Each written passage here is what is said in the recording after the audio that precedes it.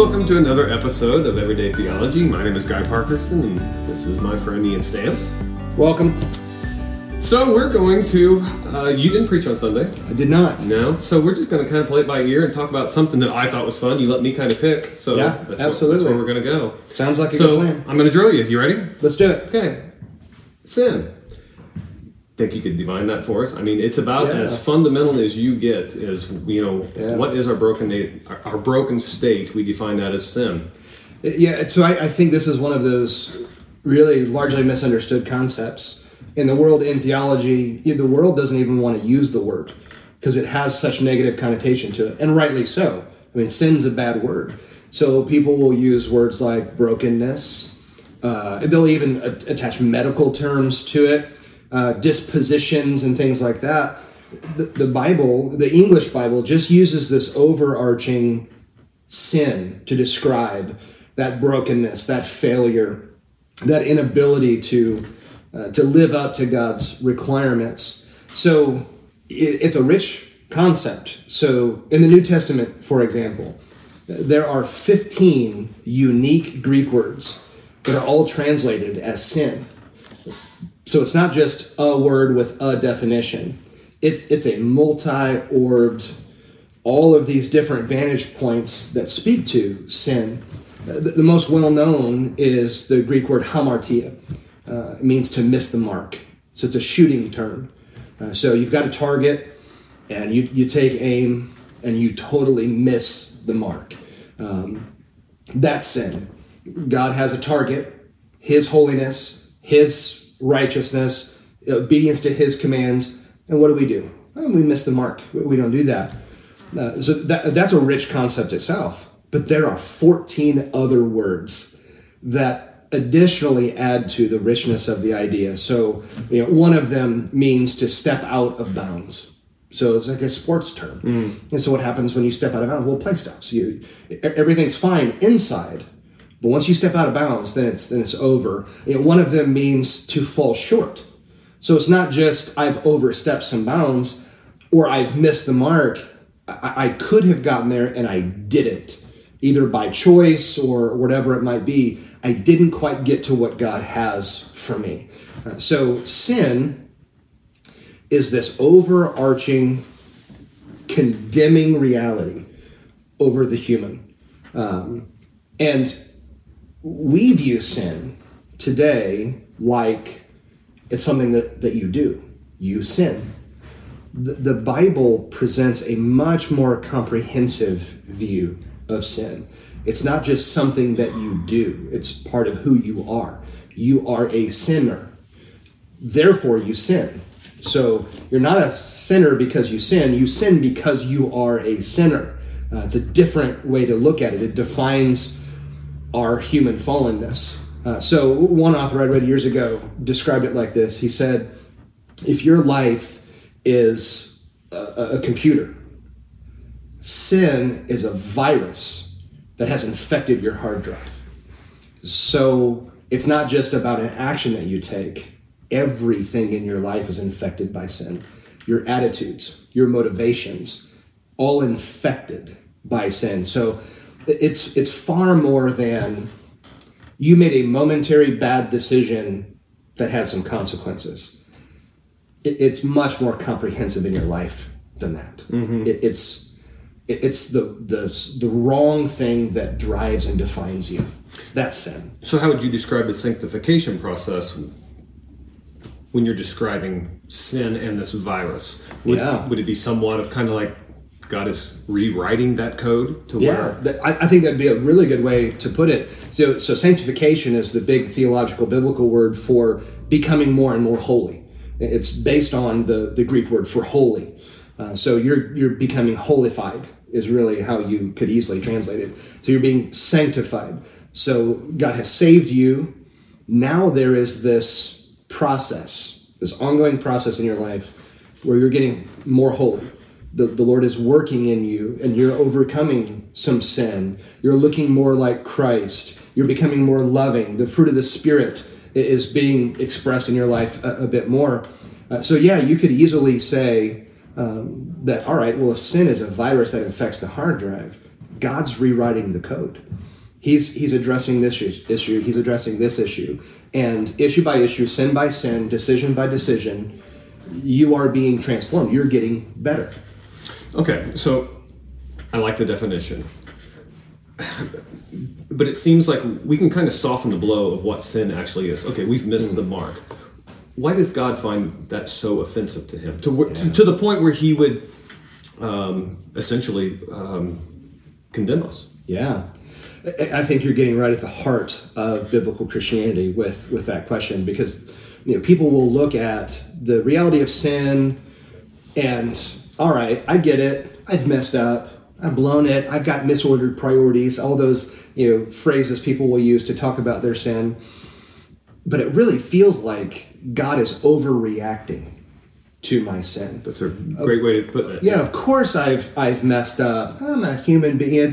I'm only human. Mm-hmm. But God would then respond to these handful of singular decisions I've made. He's going to condemn me to hell for all eternity? Man, God's petty and overreacting here. And all of that stems from a misunderstanding or a dismissal of God's nature, his character. So here's why God is so horrifically offended at sin and will condemn it. If you ask people to describe God, what is God like? They'll go all over the place. Mm-hmm. The most popular place to go is God is love. Where you're going. He's love. So everything that God does is defined by love. Well, biblically, love is not God's predominant characteristic. Holy is his predominant characteristic. So we see it in Isaiah 6, we see it in Revelation 4 and 5. These visions of the throne room of heaven, the seraphim, the angels in God's throne room, they're singing. Holy, holy, holy. What are they singing? Yeah. They're not singing love, love, love. Mm-hmm. It's holy, holy, holy is the Lord God Almighty who was and is to come. The whole earth is filled with his glory. So to say it to the third time, you're taking it to the superlative, to the extreme. It is the utmost of holy. He's holy, holy. It's like saying very, very, yes, very, very, very holy. It's to the nth degree. This is the primary characteristic of God, and all of his other characteristics, attributes, all stem from his holiness. So God is holy. So if that's the case, that God is utterly, fully holy in a way we can't even comprehend, totally other. That's a good way to describe holy. It means other, means set apart, different. God is not like us. God is not a more evolved version of you. He is a completely other being. And because he is holy, any sin that is an act or an attitude or a motivation that is unholy, it cannot exist in his presence. So the Bible says God hates sin. He rejects sinners. Even that concept is, they don't even, God hates? God hates. Yeah. Yes. You read the Psalms. God abhors the wicked. Well, how could that be? Doesn't the Bible say God loves the world? Yes, because God is also loving. But because God is holy, so we have this phrase that is used in contemporary Christianity, hate the sin, love the sinner. Yeah. That's not what the Bible teaches about God. He hates the sinner. He abhors the wicked, because God doesn't separate sin from the sinner. You are a sinner. And if God hates sin, what does that mean about you? So that communicates an utter condemnation and rejection of mankind by God. So the fact that anyone is ever saved is a miracle we can't even fathom, which speaks to his love, to his mercy, to his grace, that as a holy God who condemns sin, how in the world could anybody then be saved? Yeah, so that kind of opens up the door to another question. Is it even possible for us to stop sinning in this life? Well, I'd say that's a great question. And over the centuries of church history, multiple answers have been proposed for that question. Can you become so mature in your faith, so sanctified in this life, that you would eventually reach a form of perfection, sinlessness? So there are very well-known theologians throughout history, John Wesley, for example, who believed that the answer was yes, that you can reach this place of sanctification where you're essentially sinless. I think that's really naive. I think it's a hopeful belief, but I think it's really naive. You are a sinner. You have a sin nature that though you've been forgiven in Christ and he's saved you, you're declared innocent and free, until the Lord returns in the new heavens and the new earth, the sin nature is not destroyed. It's not completely gone.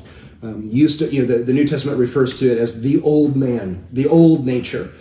So we have to take off the old nature, put on the new. Mm-hmm. Take off the old man, put on the new. Well, that implies the old man's still around.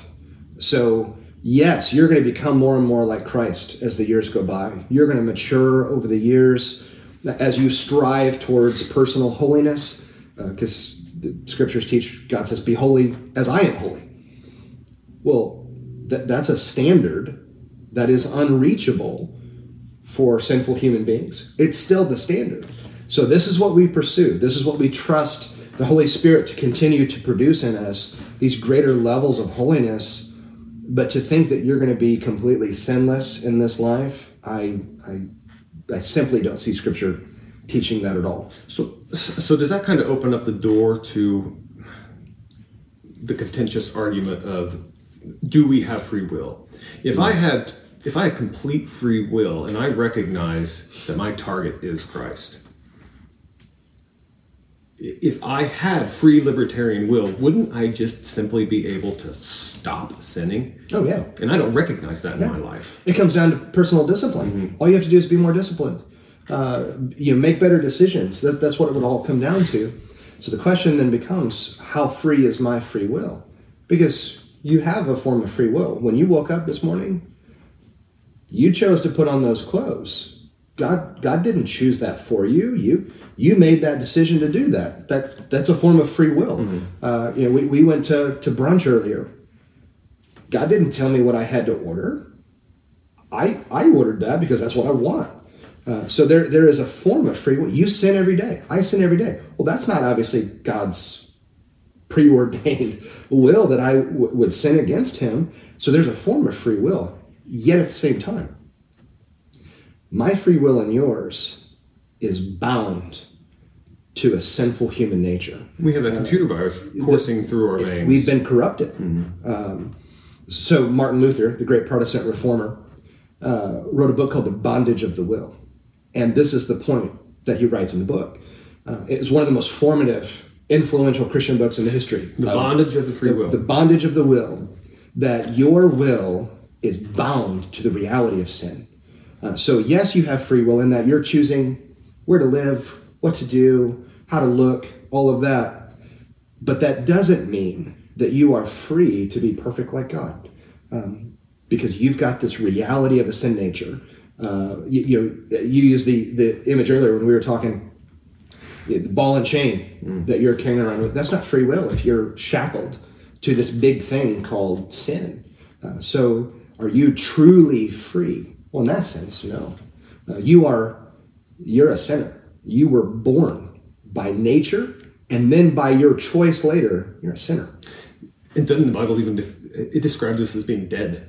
Yeah, you're dead in sin. So a couple things with that. And what does that mean? Yeah, you've got this issue of being under the headship of Adam. You are in Adam, our first parents. You are under the reality of sinful rebellion. And because of that, spiritually, you are dead. Ephesians chapter 2, where I spent my morning devotional time, Ephesians chapter 2 is just, I would argue, along with Romans 8, greatest chapter in the Bible. Incredible chapter. But you were dead in your transgressions and sins. Well, what does that mean? Break that down. Transgressions and sins. Yeah, so transgressions is a big word. Yeah, so you're talking about two of those ideas. Yeah. Of these 15 words, two of them are used in Ephesians 2:1. So a transgression is a violation of a law. Sin is missing the mark. So you've got even two different images coming after to describe your sin. You are spiritually dead in your sin, in the reality of your sin. Separated from God, who's the source of eternal life. Your sin has separated you from him. Therefore, you're dead. Is a Greek word nekros, where we get necrotic. You're dead. So there's a lot of implications to that. Here's a big one. People who are spiritually dead don't make decisions to follow Jesus. Dead people don't make decisions. What do dead people do? We lay there. Nothing. Yeah. Yeah, right? They rot. Yeah. That's what necrotic things do. Over time, they get more and more rotten. We don't just lay stagnant. No, you get worse. Yeah. So think of our world. Why does our world seem to progressively get worse? It's getting more and more rotten. That's what dead things do. They rot. So only God can raise the dead. So your soul is dead.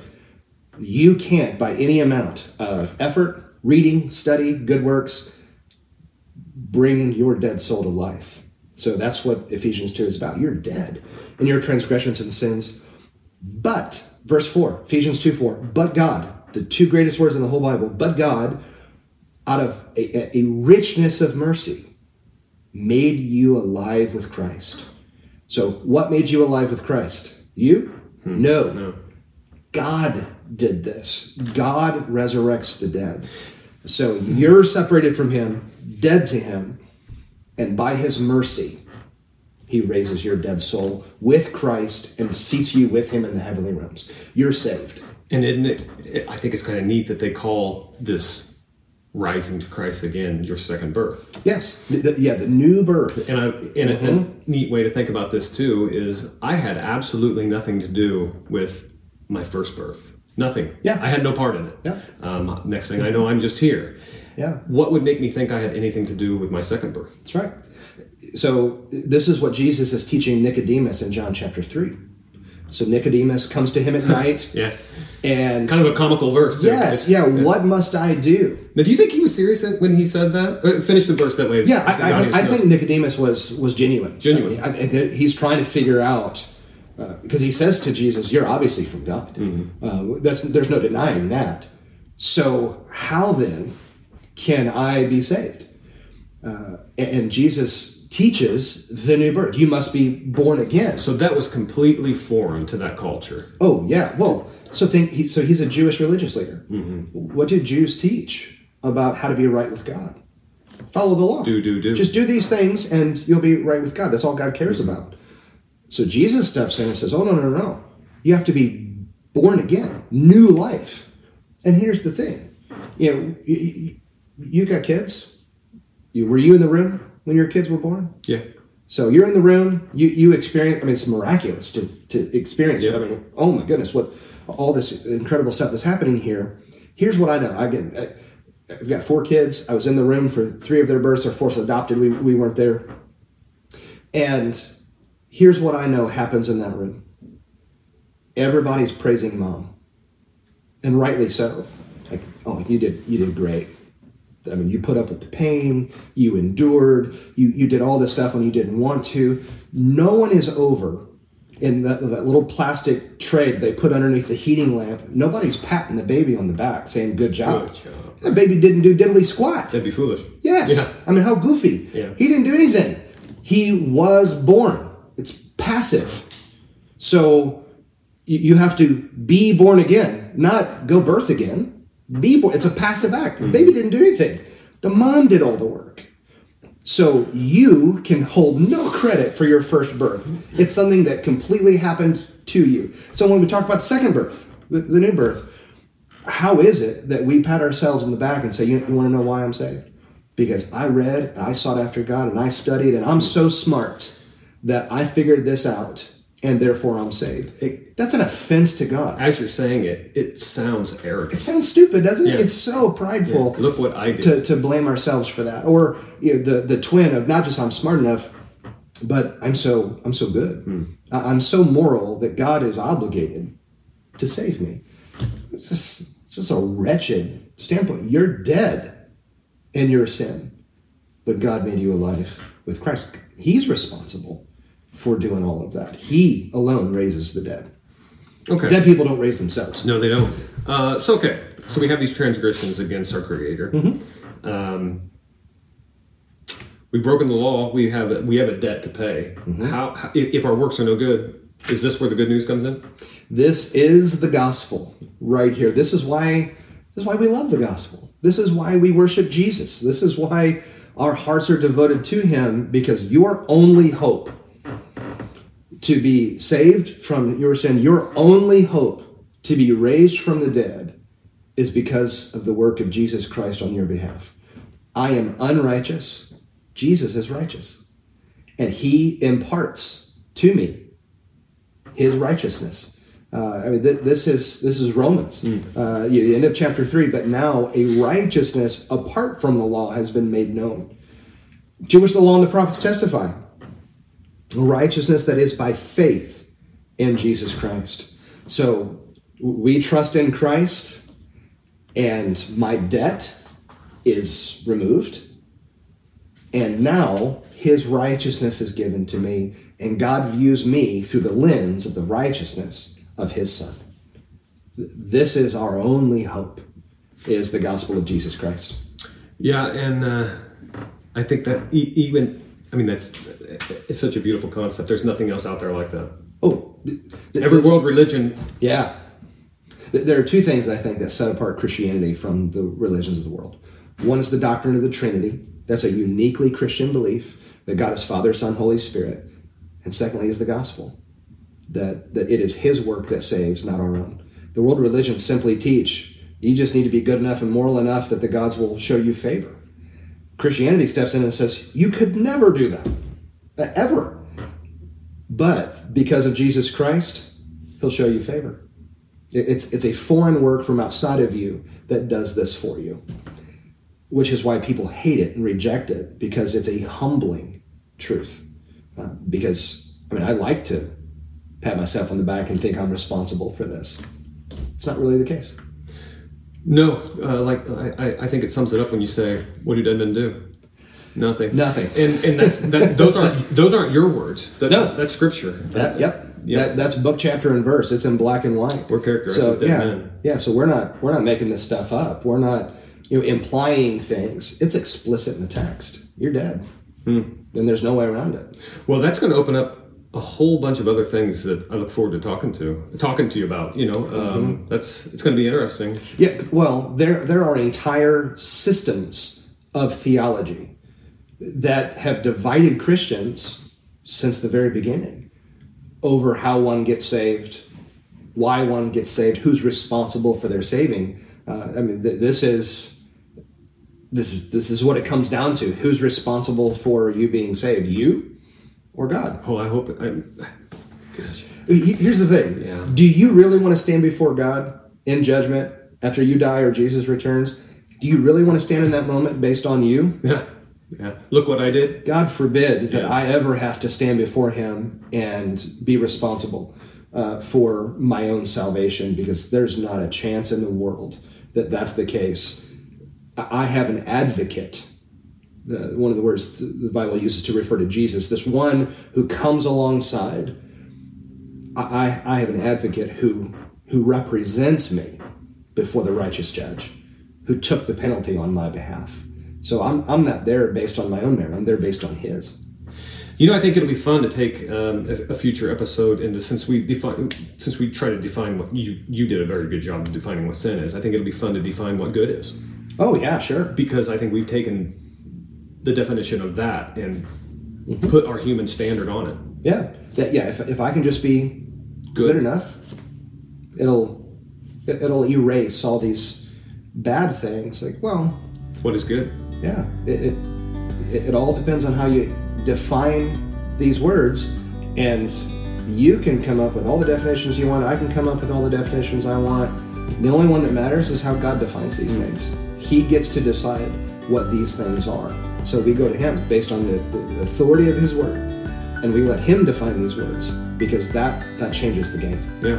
Let's leave him on a cliffhanger. Let's maybe talk about good in the future. That'd be great. Fun. Yeah, look forward to that. That'll be fun. Ian, thank you. Hey, happy to do it. Another one in the books. Always a joy to hang out with you and have fun conversations. I agree. Thank you, guys. Appreciate it. Yep. See you soon.